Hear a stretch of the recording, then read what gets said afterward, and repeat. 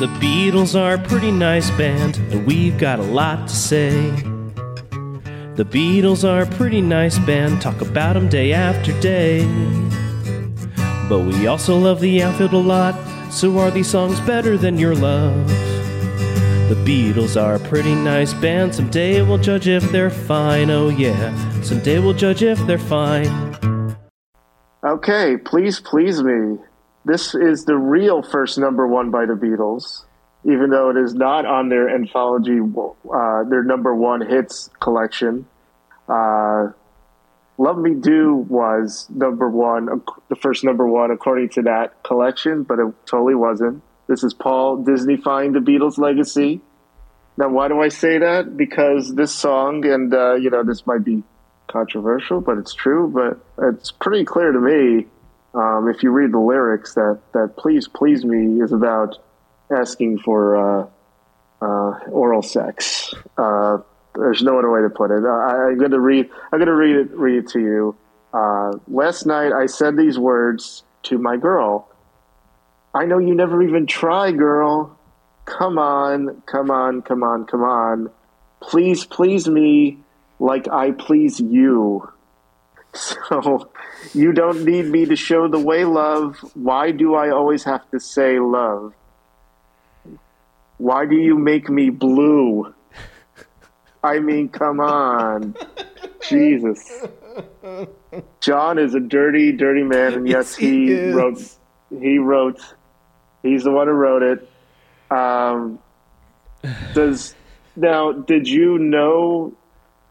Did you realize this? I did not. When you first heard it? I definitely did not. Does it change how you feel about the song? Yes, it does. Okay, in an adverse way or a different way? Or honestly, the fact that it could be a cheeky song about this makes me love it even more. I have to admit. Come on. Come on. Come on. It's a really... Yeah, no, it's a rockin' song. I think it was deserving to be the first number one, the true first number one. Like the harmonica lick that it starts with is triumphant, I would say. Definitely.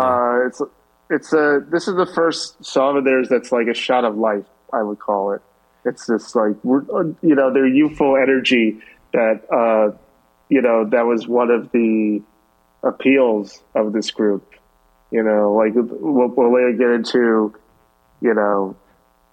why they were big in America. The theories were like, oh, it was right after Kennedy was assassinated and America needed something, and then there's these four lads from Liverpool, and they're like all about life and love and all that.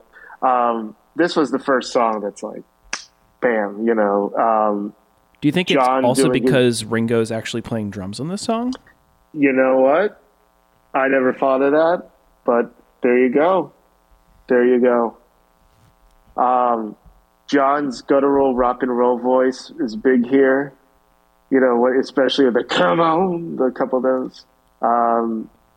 Originally, then George Martin gets credit here because originally it was a Roy Orbison inspired plotting kind of, bluesy song. Yeah. And then George Martin's like, no, let's speed this fucker up, it's just a really good rock and pop song. And yeah, so the writing, John, he said he heard Only the Lonely by Roy Orbison, and that's where it came from. He said he was always intrigued by the words of please lend me your little ears to my please, which was a Bing Crosby song. He does not mention oral sex when talking about the song, but come on. Come on. Come on. Come on. Come on. Come on. Come on. Paul says, we sang it and George Martin said, can we change the tempo? We said, what's that?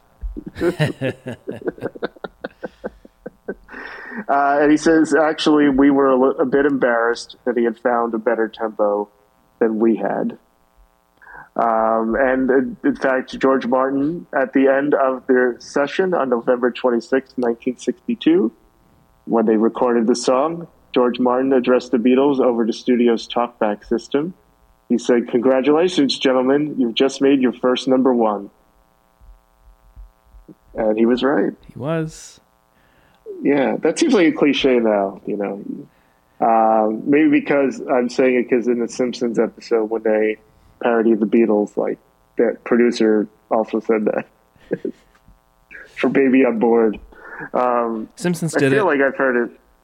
Simpsons did it. I feel like I've heard it a bunch of other times, but in music biopics or something. You know, memory's a funny thing. So who knows if it actually happened, but... Yes, baseball's a funny game. Memory's a funny thing. But I'm not laughing. No. So yeah, what are your thoughts on the song? You seem to be a big fan of it. I like it. I think one thing that I think is kind of fun about this song is the use of its reverb effects at the very end. It's kind of a cool trick. It's almost like they were mixing it in the studio and it was almost an accident that they started adding some plate reverb or delay effects. I'm not sure what it really is at the very end. And it's fun. Again, I've said this, I think, in every prior episode, indicative of things that are going to happen in the whole catalog. They're setting the groundwork of, changing music history and trying new things and cool production tricks. There you go. Yeah. Right there at the very end that you could just miss if you're not looking for it. I'm going to try to look for it now after we're done recording. It's just amazing like how they went from Love Me Do to Please Please Me in one single. Absolutely. You know, this is their second single. This is so much better. The Love Count 2. We've gone from 25 to 17 to 2. They have depth. Where's the love? Where's the love? Okay, Andrew. The Josie scale. Where does Please Please Me land on the Josie scale? I'm going to go, yeah! Wow. I'm a stickler. It's close, but I'm going to say Josie on this one. I guess I love your love. I don't know. You're saying so far 3-0. Yeah. Well, it won't be a shutout. I promise. Okay. The Beatles are a pretty nice band. Talk about them day after day. But we also love the outfield a lot.